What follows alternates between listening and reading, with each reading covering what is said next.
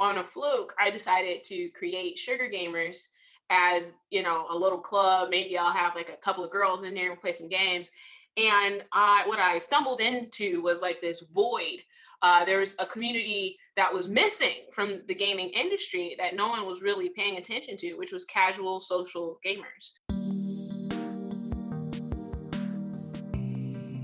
Welcome back to the Career Therapy Podcast, where we explore the hidden side of modern work. My name is Martin McGovern, founder and lead coach at Career Therapy, and I'm excited to introduce our guest and good friend, Keisha Howard, to the podcast. Keisha is a futurist, award-winning entrepreneur, TEDx speaker, and founder of the amazing Sugar Gamers community. In our conversation, we talk about the human side of gaming, the secret power of introverts, aging gracefully throughout our careers, and how she continues to fight for career freedom in the gaming industry. Her work is absolutely incredible, and the community she is building is growing stronger and stronger every day. So I hope you like this episode, and go check out Keisha's work. If you also like this, I hope you'll subscribe to our show and leave a review, and share this conversation with a friend or colleague close to you. So without further ado, here is my conversation with Keisha. I hope you enjoy. I'm actually most curious to start things off to hear, how did you get into gaming in the first place? Because I know you and I met way back, but you were kind of in that hybrid marketing gaming space at the time, and I know that's always been sort of tandem. But when did you start looking at gaming as more than just a pastime? Basically, I would say by the age of 10, I knew it was way more than what people thought it was. As a young person, my escapism was fiction books. So I would read anything I could get my hands on. And that was the way that I stimulated my imagination. That was the way that I passed the time. And then when my older brother got the first Game Boy and played Tetris and the Super Nintendo and all those other, game consoles, so to speak, and I think I watched them play Zelda, and I watched them play, and we played Final Fantasy 2 together. And now you're taking this medium where speculative fiction can be engaged with and immersed in a video game. And I just thought that experience it spoke to me like, wow, because, watching TV and watching movies is passive. Reading books, a little less passive, but still kind of, you're on a journey, whatever the writer says that it's going to be. And then video games offers all kinds of different ways that you can immerse in a story and a character and, just gameplay in general. And that just blew my mind. And here I am, So I think that it's an amazing medium for transformation, education. It's remarkable in so many ways, beyond competition, beyond scoring a point. So, I just think it's so I've been a lifelong gamer, and it wasn't until the last recession in 2008 that I really had to think about my career choices. And on a fluke, I explored what it would mean to be in the gaming industry. And I've just been on that journey since. I have not yet arrived at what it means for me, a person like me, to be in the gaming industry yet. But it's definitely been an adventure. And there's so many sort of nooks and crannies and challenges and boss levels, So it's been, I've tried a little bit of everything in a space, to be honest. I like how you're thinking about it as sort of your career is its own game, its own video game, right? And so it really is. You got to, pick up skills. You got to level up. You got to get certain tools along the way. Maybe pick up a battle axe somewhere here or there. And you got to fight these bosses, right? And I think a lot of times when we're thinking about the job search in particular, fighting bosses, like literally, almost literally, right? And I'm curious, early on, what did your career look like? What was the initial path that you started going down career-wise before coming up with all these really cool ideas? So the initial path was finding a community that I could belong to, that I could belong to and feel included in. And this was back in 2008. So this is pre-Gamergate, pre-Black Lives Matter, pre-Me Too, pre-Times Up, pre all the movements, right? So this is before that conversation really got started. And all I wanted was a gaming community that had women, that had people of color, that met in person from time to time, and that talked about games and made space for gamers that weren't necessarily competitive. Because I had a full-time job, right? By the time I really started to explore this space. And I worked in high-end luxury real estate, downtown, skyscraper level real estate. And I wasn't going to have 4 to 6 hours a day to get good at Halo, you know? Mm-hmm. So, but I loved games and I loved RPGs and action adventure and all the games that are like one player. And if you've met somebody that's read the same book or played the same game, there's this excitement. There's just like, oh, you did that too? And I was having a hard time finding that community of like social casual gamers that had women and people of color included as well. And I thought that was pretty, unremarkable criteria, to be honest. But, I never found it. And then so on a fluke, I decided to create Sugar Gamers as, a little club. Maybe I'll have like a couple of girls in there and play some games. And what I stumbled into was like this void. There was a community that was missing from the gaming industry that no one was really paying attention to, which was casual social gamers, which, I would speculate make up the majority of the consumer base of the video game industry. So yeah, that's how Sugar Gamers got started. That's how I got started, just sort of looking for people like myself that played games in the fashion that I did, that explored how games made them feel, that particular impact, and wanted to talk about it. So that's basically how it started. And then it just evolved in a multitude of ways from there. I remember when, I think it was 2008, 2009, in the newspaper, there was one of the first female girl gaming groups that I had ever really seen, called the Female Gamer Alliance or something like that. And I reached out to her. She was like one of the first people that really kind of gave me some suggestions on how I could start this group. So she was like, well, start a media company. You can become a journalist, and that'll give you sort of insight to like how the gaming industry works. And even though I don't consider myself a journalist, that's exactly what I did. And that opened up doors, that helped me create the community that I wanted to create, that helped me meet video game developers and so on and so forth. I love that you looked around, you saw something didn't exist, and you took the initiative to build it yourself, right? I think that that's one of the biggest things that people struggle with in building their careers, that they go, well, it doesn't exist, or it exists in a way where I don't know how to get in that door or meet those people. Or maybe it's like, I'm in Virginia and it's in California or something like that, right? And being able to just take a step back and take that ownership and being able to do that, I think is really incredible. How did you fit that in around your full-time job and your life responsibilities? Like, how did you end up making that work? Because I think that's one of the things that scares people so much. Luckily, I had a very unique experience at that particular time. Like I said, it was 2008, 2009, right at the beginning of the last recession. So I got a life lesson that I don't think a lot of people get to have. So, what that life lesson was, I had already heard the directions. Go to school, work hard, get good grades, get a good job, work hard, like get promoted, don't rock the boat. Make sure you're good at your work.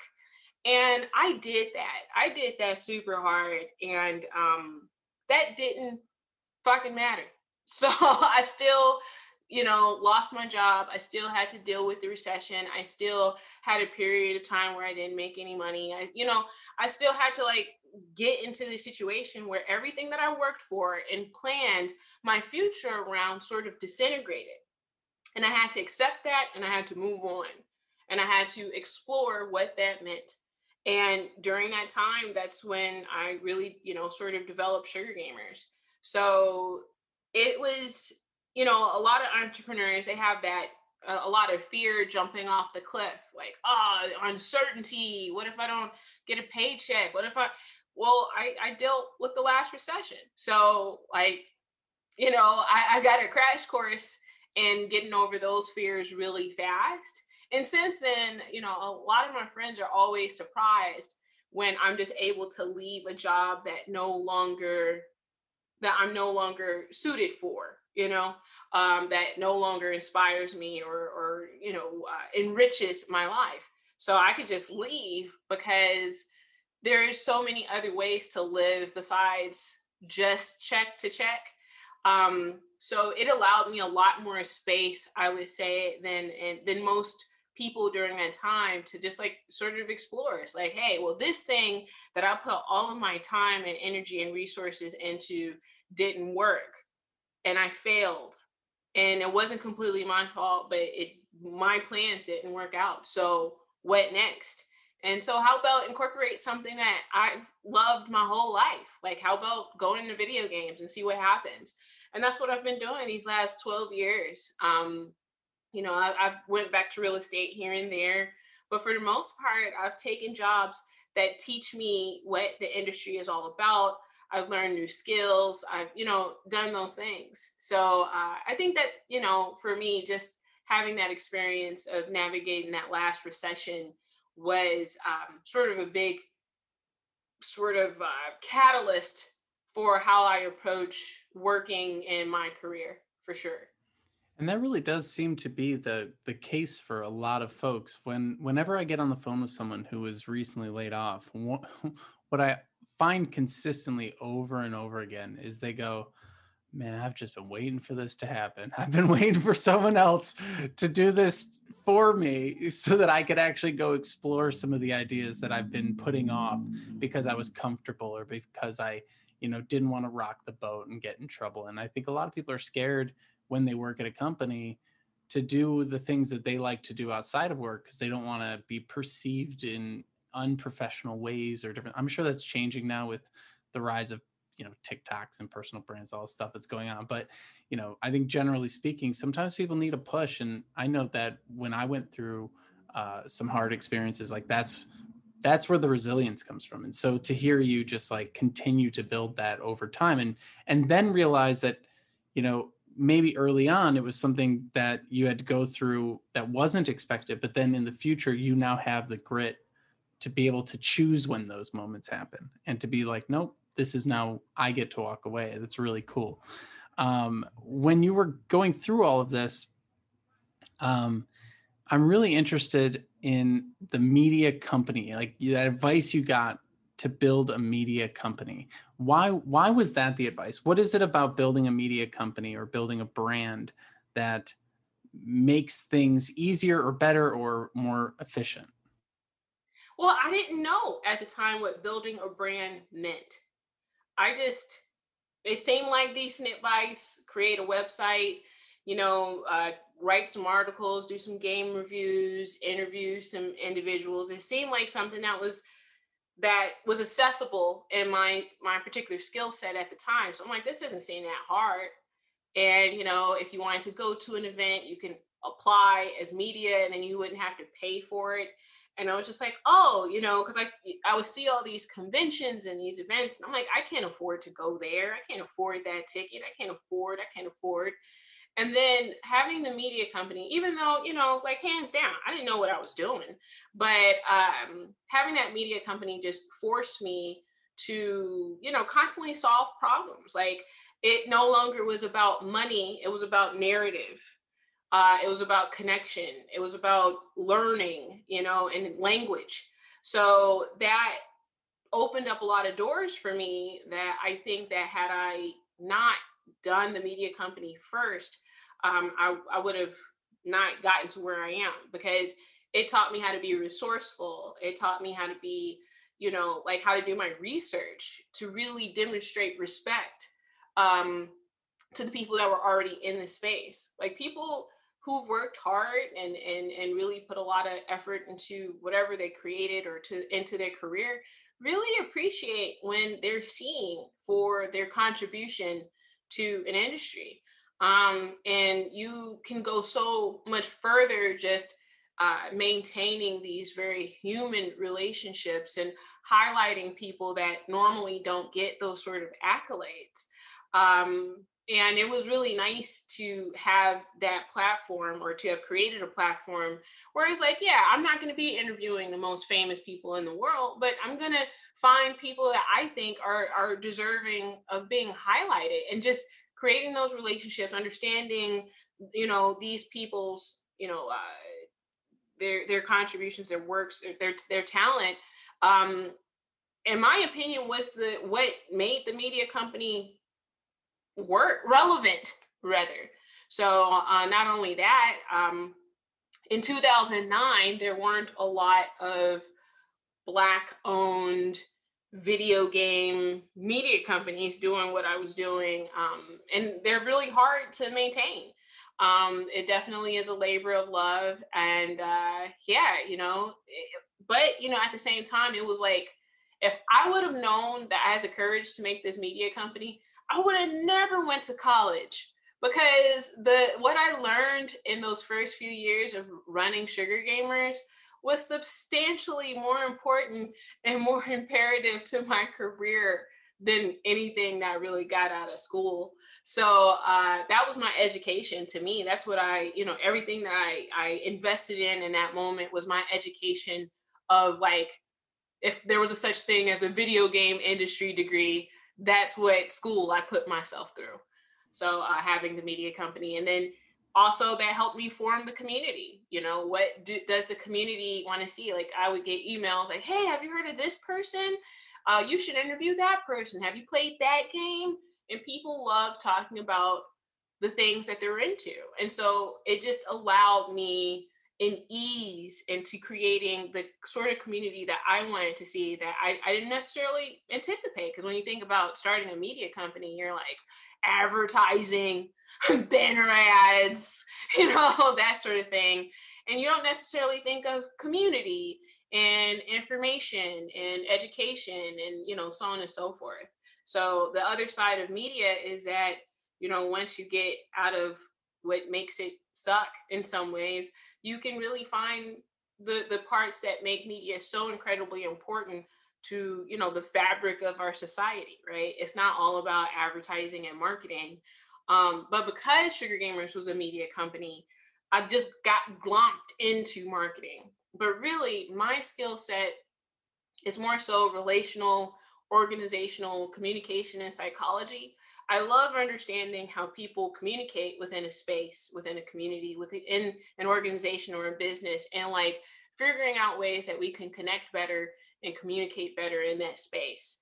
And the gaming industry is one of the most fascinating spaces to do that in, because there are so many different types of people who are coming together out of the love of the same types of things, and they talk about it in different ways, and they have different experiences, and it's a very fascinating space to be in and really see all these different perspectives that align in one space. So And being able to see all of that from a really hyper psychological perspective, and being able to understand the humanity behind it as well, I think is incredibly interesting. So when you're in this space and you're trying to, think of topics to, write about, or people to interview, or how to get your voice out there, what were some of the early struggles in getting your voice heard? What were some of the ways in which you overcame different barriers? I mean, first of all, it's just like really kind of deciding what my voice was. Like, who am I? What is my voice? It was something I never really, it was something that I didn't articulate or think about in that structure for a while after I had started Sugar Gamers. I just was going, right? Like I was just doing the things. And when I met barriers of entry, so to speak, I had already had corporate experience. I already like understood what those barriers were going to be, because I already worked in high-end real estate. Like the company I worked for was at the time Donald Trump's competitor for the Trump Towers. Um, so it was a lot of money being talked about, a lot of huge transactions, a lot of city politics, that sort of thing. So I already had like a crash course in what it'd be like. And I had assumed that the video game industry was going to be so different because we're all nerds and we're all having fun. But I was very prepared for the fact that there was going to be racism and sexism and homophobia because I already prepared for that for the corporate jobs that I had beforehand. I was just thinking that, this is going to be fun and games. And in some ways it was. But emotionally, I already sort of toughened up. I didn't get into the gaming industry like that wasn't my first go to. So I already had like a little bit of grit and resilience already built up.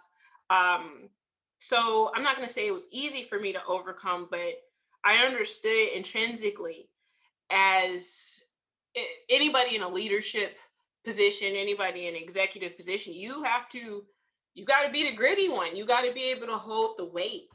And like, there have been times where, I've had like terrible experiences, but I have to keep going. And it's only been recently that I've allowed myself to slow down and sort of heal and reflect upon all the things that I kind of turned the other cheek and just kept going. Right. But yeah, like I just sort of assumed that I didn't get to be sensitive. I didn't get to be vulnerable. Either I'm a leader and I'm gonna fucking carry the weight, or I am going to wither from the pressures of trying to navigate the space. So I was gonna have a voice regardless, and it was just a matter of becoming more confident in it instead of like sort of anticipating that, all the preconceived notions that were going to be had about me being a woman, being a Black woman at that, were going to always be, present. And a lot of times it wasn't always, and sometimes it was, but, I kind of just was like, this is where the problems are, and this is why I need to do this.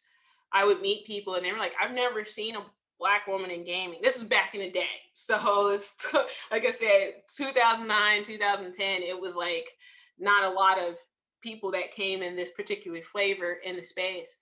And, I just dealt with it. Like I was like, either I'm gonna do this or I'm not. And I don't necessarily recommend that. It's not for everyone, but, I just happen to have some of the fortitude to do it.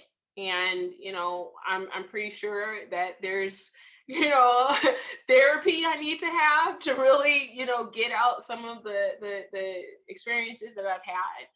But I wasn't gonna fail. I'm not going to lose. And if I do lose, you learn from that situation just to move forward. You learn whatever nuggets you need to like keep it going. And I think that's like intrinsic to being a gamer as well. It's like, all right, I didn't pass this board. What I got to do to pass this board? And then you pass the board the next time. So I never like was so attached to an outcome that if the outcome didn't happen, I was just going to stop and quit.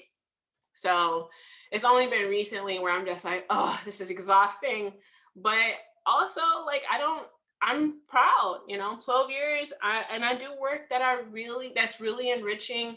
I'm never bored. I'm always learning. I'm always meeting new people. It's been, worth staying the course. So even though it's been very difficult. Yeah. And that's leading into that, that's a certain type of strength that you have to bring out when you step into leadership roles and you lead a community like that. And now there's like another version of that same strength to be vulnerable and to lean into the, okay, wait a second, I can feel some of these things and I can do that in a strong way. As you've been slowing down, has there been any realizations or any thoughts of how you might change your approach in the future, or just realizations in general, now that you're taking some time to sort of reflect and slow down? Yeah, I think it's important to take inventory of your life sometimes. Like I started Sugar Gamers when I was like, what, 25? So, and I've just been going, right? And so then now at this particular point, it's the the the the goals that I had for my future self.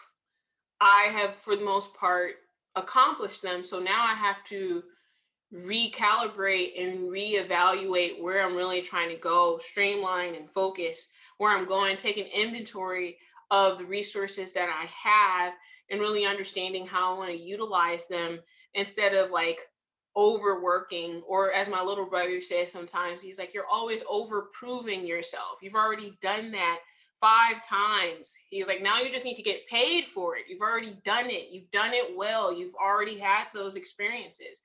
And, now I have to stop myself from just like saying yes to everything and really understand the value of my work and of my presence.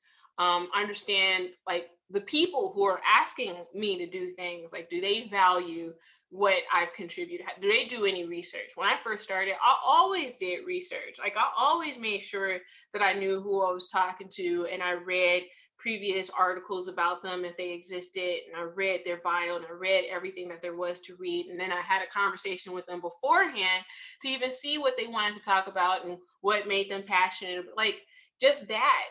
There's a lot of people who don't even do that work anymore, and it's very fascinating how it's gotten to that level. I never considered myself a journalist, but I'm just like, wow, I thought that was foundational to interviews, to connecting with people in the space, is just doing some research. Um, so just taking inventory and, really looking at where the video game industry is now and really deciding where I want to fit. So that's where I've been. It's just, instead of being like, all right, I gotta work hard, I gotta make all the money, I gotta, get this job, I gotta land this deal. Just being like, I've done a lot. What do I want to do with that experience? Instead of being like, I gotta do all these things, because if I'm not being productive, that means I have no value. Like, the value that I have created over the period of 12 years still's there, even when I slow down or stop working for a little while. And I just need to decide what I want to do with that. I think there's this notion that, like, if you're not constantly out there, then people just forget about you. And I guess in some ways that's how social media works, but that's not how human relationships work. And if you really have a human first approach, those relationships are still there even when you take time off. And that's how I've, sort of been in this space. It's like, I know the people that I talk to, and I know the companies, and I try to keep up. I try to be like, how you doing? How has life treated you? Are you okay as a human being? I don't want anything. Just let's connect. Let's maintain our relationship. And yeah, I think that has slowly started to not be a component of society as much, with social media, right? Because you're just like, you're on it, you say stuff, people like it, and it feels real to an extent, but it's not a real relationship you have with your community. And I started before social media became the it thing to like have success metrics on, right? So it's like, did you make a game? You know what I'm saying? Instead of, do you have 1 million followers on TikTok? And there's nothing wrong with that. There's space for all of it. It's just that I prefer the actual human relationships, approach than to like, let me build my numbers, because what do those numbers really mean after a while? Like, what are those vanity metrics supposed to really do? Especially as you age. And I think about that a lot. It's like, how do I want to age into my career? I really can't see myself being like 45, 50 years old trying to TikTok. You know what I'm saying? Like, so I don't know if that answers that question, but yeah, I just, that I learned that slowing down is okay because I've worked hard, I've produced a lot, and I have been good to people for the most part, or I've tried my best, this entire time. Like, was that my best? Did I make a mistake here and there? Absolutely. And, during that time, I've matured, I've learned, I've, went back to the drawing board quite a few times. But yeah, it's like it's okay if you're doing your best to like rest every once in a while, even when you're working out, right? Don't trainers say you got to have a rest day so your muscles can kind of Oh repair yeah. and be stronger than not ever? So I feel like you got to do that for your spirit and for your creativity, for your, for some of those intangible things that we think of as muscles almost. So Exactly. And the way I've been sort of coached to think about it recently in therapy and stuff like that is seasons. Thinking about the evolution of everything in seasons. Sometimes you're in hyper, growth, and sometimes you're like really busy, and then sometimes you're in the passive kind of reaping the rewards of all that effort, right? And it comes back and forth. And I like your distinction there um, between building a community and chasing fame. And there is a really big distinction. And I think, there's the Gary V's of the world, right? Who are like, every single company is a media company and every single person is an influencer. And if you're not posting 700 times a day, then you're failing. And like that creates a level of anxiety in the world that's, I'm sure is so healthy. But uh, where do you sort of see like, what do you see as the difference between fame and community? Like a famous person having a following and a person who is actually developing a community. What do you sort of view as the difference between those two things? And have you seen it change over time in the gaming world specifically? oh yes. Oh, in the gaming world specifically, that's a whole interesting, different conversation. In the world in general, I'm just like, I don't know. I only know how I do community. For me, using myself as an example, like I try to not gatekeep, right? So yeah, I could spend X amount of hours making sure I adhere to social media algorithms, sharing every element of my life. But I feel like some elements of relationships should be sacred. Like you should be in that moment, you should be present. And a lot of times, like every summer before the pandemic, I used to teach kids a class, just volunteering, called Intro to Futurism. It was a little camp, but it's like I'm not in there like every day with the camera in front of me, like, all right, kids, let's be on the, it's like I have to build relationships with these children. I have to understand where their pain points are, where their challenges are, what they're curious about. And some of that takes focus on a person's body language, on a person's eye contact, the tone of their voice, how comfortable they are. And you can't just bring out the phone and make that performative. Some elements of being in your community or, being more community focused can't be performative. They just can't. And I think that's the biggest difference between fame and really wanting to impact a community or create a community. It's like everything can't be performative. Everything can't be caught on camera. Every little bit of your life can't be exploited for numbers and metrics. And maybe that works for some people, but like I'm an introvert and I get really tired sometimes. And when people talk at me and I don't know them, it creates this feeling within me like, is there something I'm supposed to be doing? Like, but I do enough. I do as much as I can. With that being said, it's just like I think that it's, and you can still build a very quality following. You can still become famous and not have every element of your life be performative.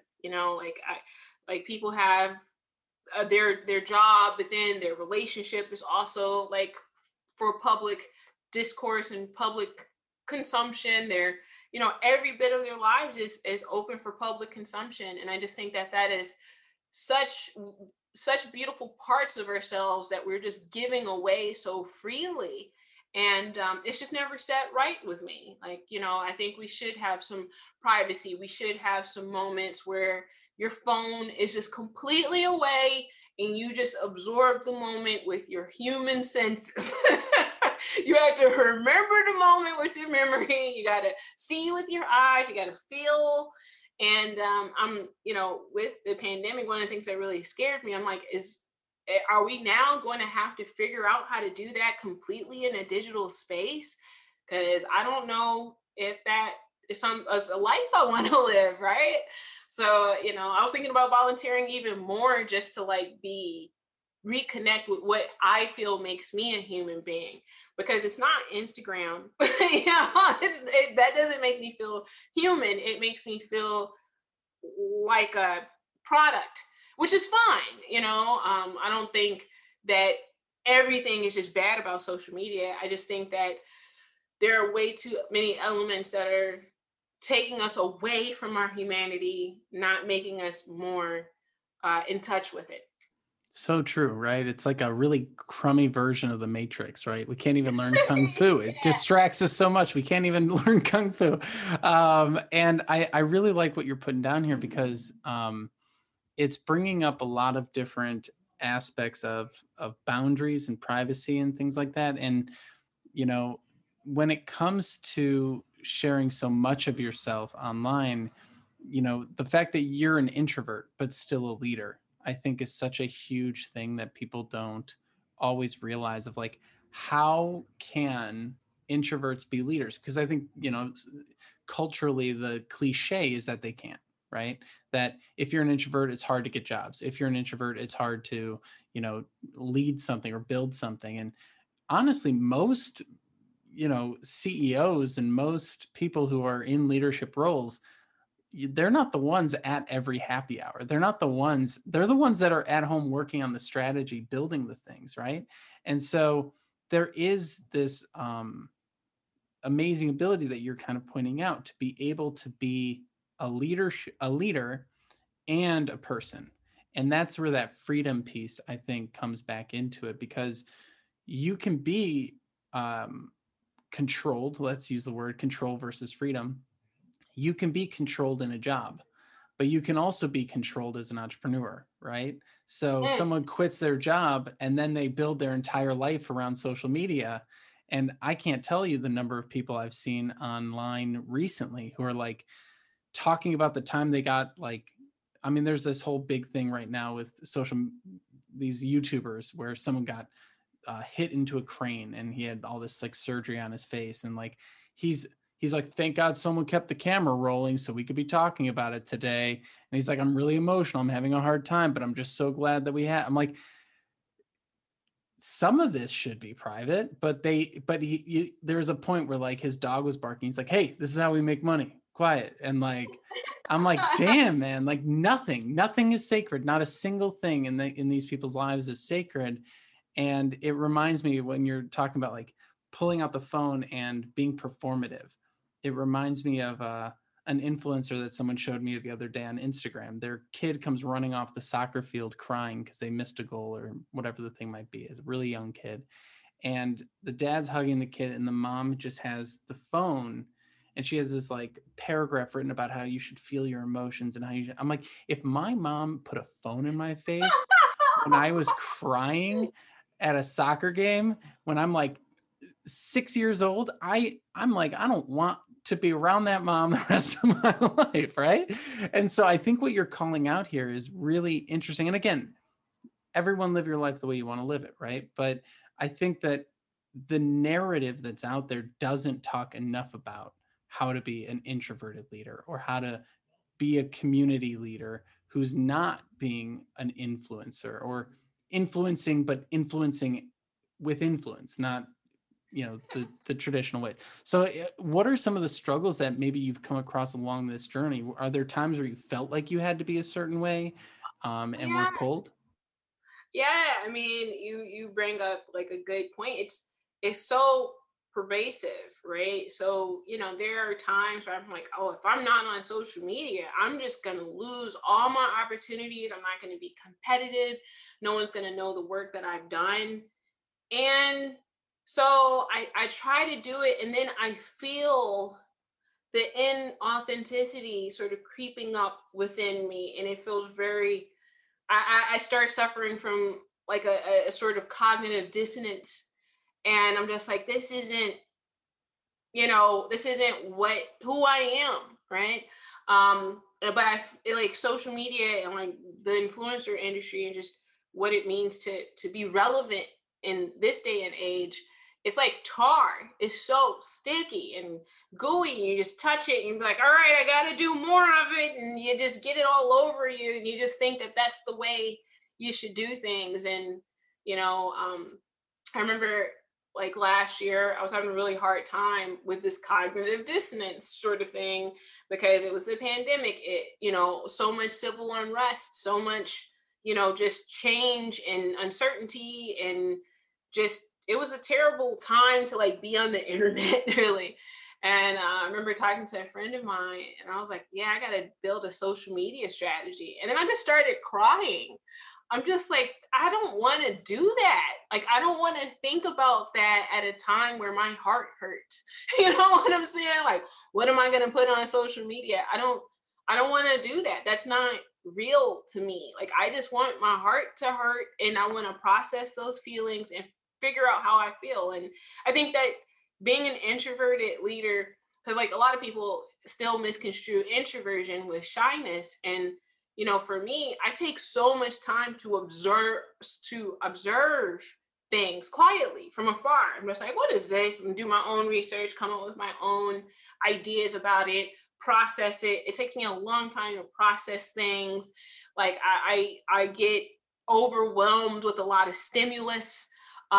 So when I do make decisions, I'm very confident about those decisions. When I do talk about the things that I feel, I'm very confident about it because I've been quietly sort of trying to process all of it for an extended period of time before I talk about it, right? So it comes off like, oh, I'm so, extroverted or, a great communicator, but it's kind of like the difference between those rappers that can just freestyle and those rappers that got to remember their raps. I would have to remember my rap. It wouldn't come out like if somebody was like, all right, go and just like do something I've never done before. Like I'll try it, but I have to practice. I have to take a little bit more time for me to feel comfortable and for me to feel good. But anyways, back to the social media aspect. It sometimes just I acknowledge the feelings that come up with me. I'm just being inauthentic. I am only on social media not to connect with anyone, but to out of fear that I will be forgotten, out of fear that people think I'm not working or productive, out of fear that, just out of fear. And so I just stopped. And if I want to post, I post. And if I don't, I don't. And if I want to be on it, I will. And like I don't hold myself to it. And ever since I've done that, like I've made that very deliberate choice, I found myself with so much more time. Like I forgot I knew how to write. I'm like, oh, I can write a story. Like I can write things down with a pen and paper. Like I've been, studying philosophy again. Like there's all this space that social media and like just trying to be relevant on the internet takes up in your brain is so distracting for a person like me. And I really enjoy learning other things that you can't really immerse yourself in on social media, because social media is designed to sell you something every single time. They're selling you something, they're commodifying something, they're creating a product out of something. And so there's not just pure learning opportunities. There's not just pure, it's not, and I was raised by my grandmother. So I think that kind of has created even more of a disconnect for me, because I didn't have a lot of technology until I went to college. So I didn't, all I had was books and a video game console. If I did have the internet, it was either at school or at college. It wasn't something that I just had access to, until I was about 18, 19 years old. So imagine living the first 18 years of your life where you have to, there's no social media, so I've lived, approximately half my life without it. And that's the foundation of how I've learned how to relate to people. So, like I do sometimes feel very compelled to be a part of it, but I think it comes from the wrong place when that occurs in my brain. Like, oh, I gotta do this. But why do I feel that way? Why am I feeling that way? And I, just recently just stopped to really, really hone in on that discomfort and process it out, and just let it be. And, I was really scared that it would be adverse to the career that I've built for myself, but it hasn't been. And I'm like, whoo. And I think that a lot of people are afraid to like kind of try that out. So, but I'm here to tell you, I'm an example. Like you can let social media go sometimes, I love it, especially because, what I tend to see, no matter where people start from, if their goal is views and to be that entertainer, right? Because that's really the difference. It's like, am I writing about gaming and building a community around gaming, or am I being an entertainer? And like when I see people move into the I'm being an entertainer mold, then it just becomes whatever the trends are. And so I heard someone recently say like TikTok is the only place you can be authentic. And I heard that and it really didn't sit well with me, because I'm like, what on TikTok is authentic? It's literally not your voice. You're mouthing other people's things, and you're choosing what to lip sync based off of whatever's at the top of the list that week. So as a marketer with my marketing hat on, I'm like, this is like pure control. You don't even make anything original. It's all coming from what I want you to do if I was the person in charge of TikTok. And some of my favorite YouTubers are people who are like clearly just a person in a basement with nothing, no community, no following. They're just like, this is my typewriter and I love it. Like they're just clicking little, yeah. Yeah, you get it. It's just like, and those people, they just appear to be more accessible. They are more accessible. Like most of the people that I find to be compelling on social media, I friend them right away. I am just like, I friend and follow them and I talk to them. And I would say that's a major difference in how I approach social media as well. Like I've never approached social media as like I have to entertain. It's like I'm supposed to connect with people here. Remember when MySpace and Facebook first came out, it was supposed to be like, this is how you connect with long lost friends. And this is how you connect over distances. And this is how you can meet new people who you have common interest with. And that's where I'm staying. You know what I'm saying? Like, I Yeah. don't want to, all the other stuff is cool. And it's something for everybody out there. But like, I want to be able to talk to this person whose time who's captured my time, right? I want to be able to build a relationship and understand what I'm consuming from a human point of view. Like, are you a human? Like, what's going on here? So there we go. Anyways,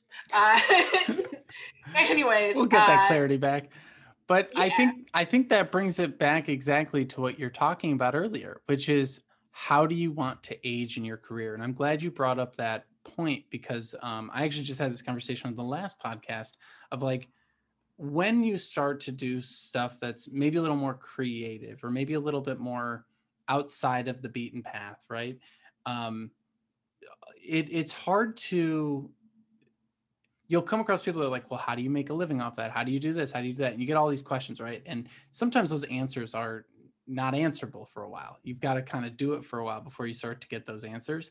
But then you start to ask, like, the person I was talking to yesterday, they're like, I don't know if I want to be doing this when I'm 60, because I don't think I'm going to show up the same way. And we could talk about ageism as a whole different conversation. But, and the same thing for me. I'm like, what would a 75-year-old career coach, Martin, look like? Would it would he really have his finger on the pulse of what's happening in the career environment today?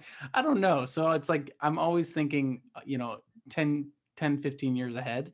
And for you with the gaming industry and how you've seen it evolve since, 2012 and where you see it going, what are your sort of ideas of where this might evolve or where you might even explore other areas?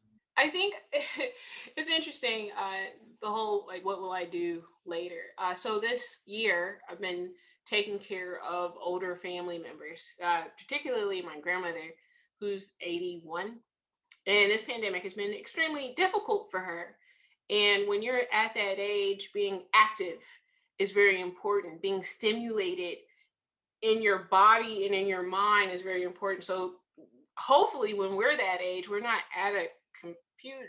Like hopefully there's still sun and trees and people that want to be around us, because that has really, kind of hit me in the face. It's like, hey, being old is a thing. Like your body deteriorates. And after that, your relationships with people who are really actually going to tangibly be around you are going to be important.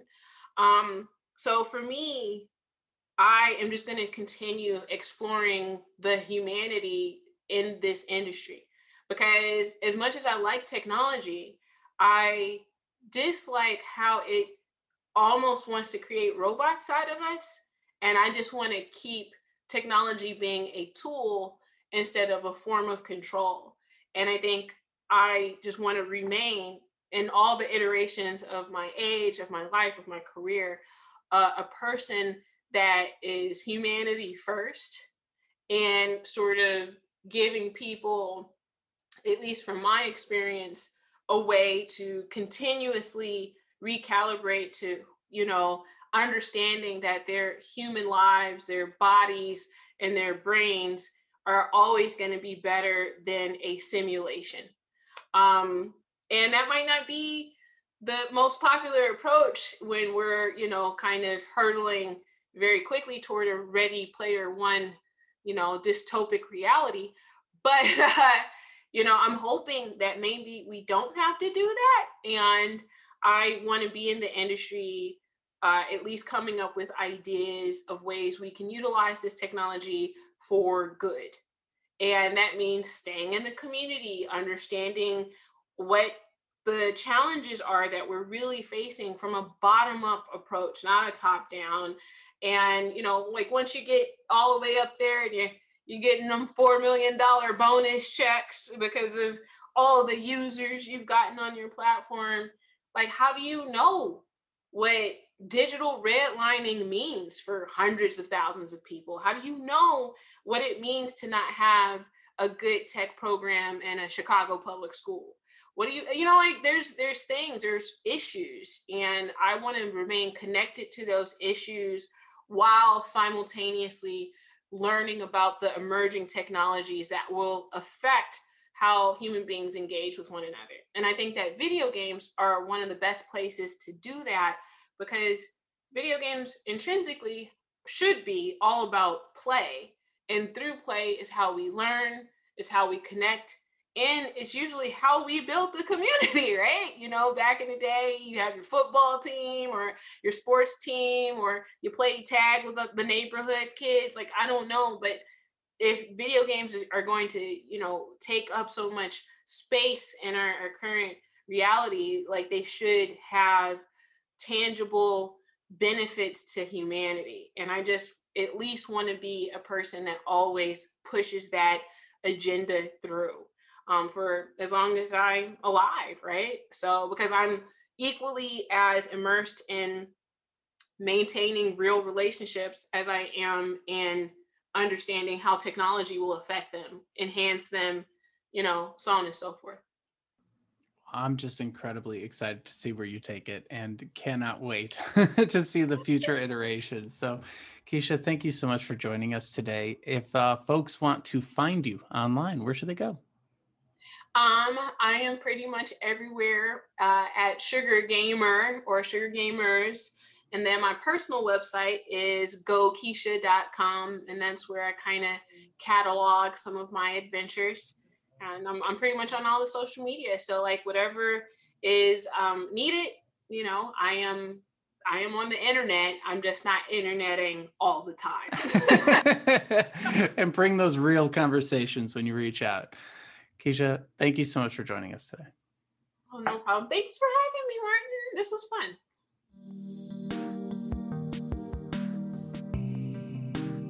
Thank you so much for taking the time to listen to this episode today. I really appreciate your support of what we're building here at Career Therapy as we continue to try and explore the hidden side of modern work and tell some of the stories that maybe don't get enough light shed on them. If you enjoyed what you listened to today, I hope you will leave us a review on iTunes. Subscribe to this wherever you're listening or watching on YouTube, Spotify, etc. And share this with some friends who you know are going through similar experiences and looking to build their career and gain some insights along the way. Again, thank you so much for stopping by, and I wish you the best. I'll see you on the next episode.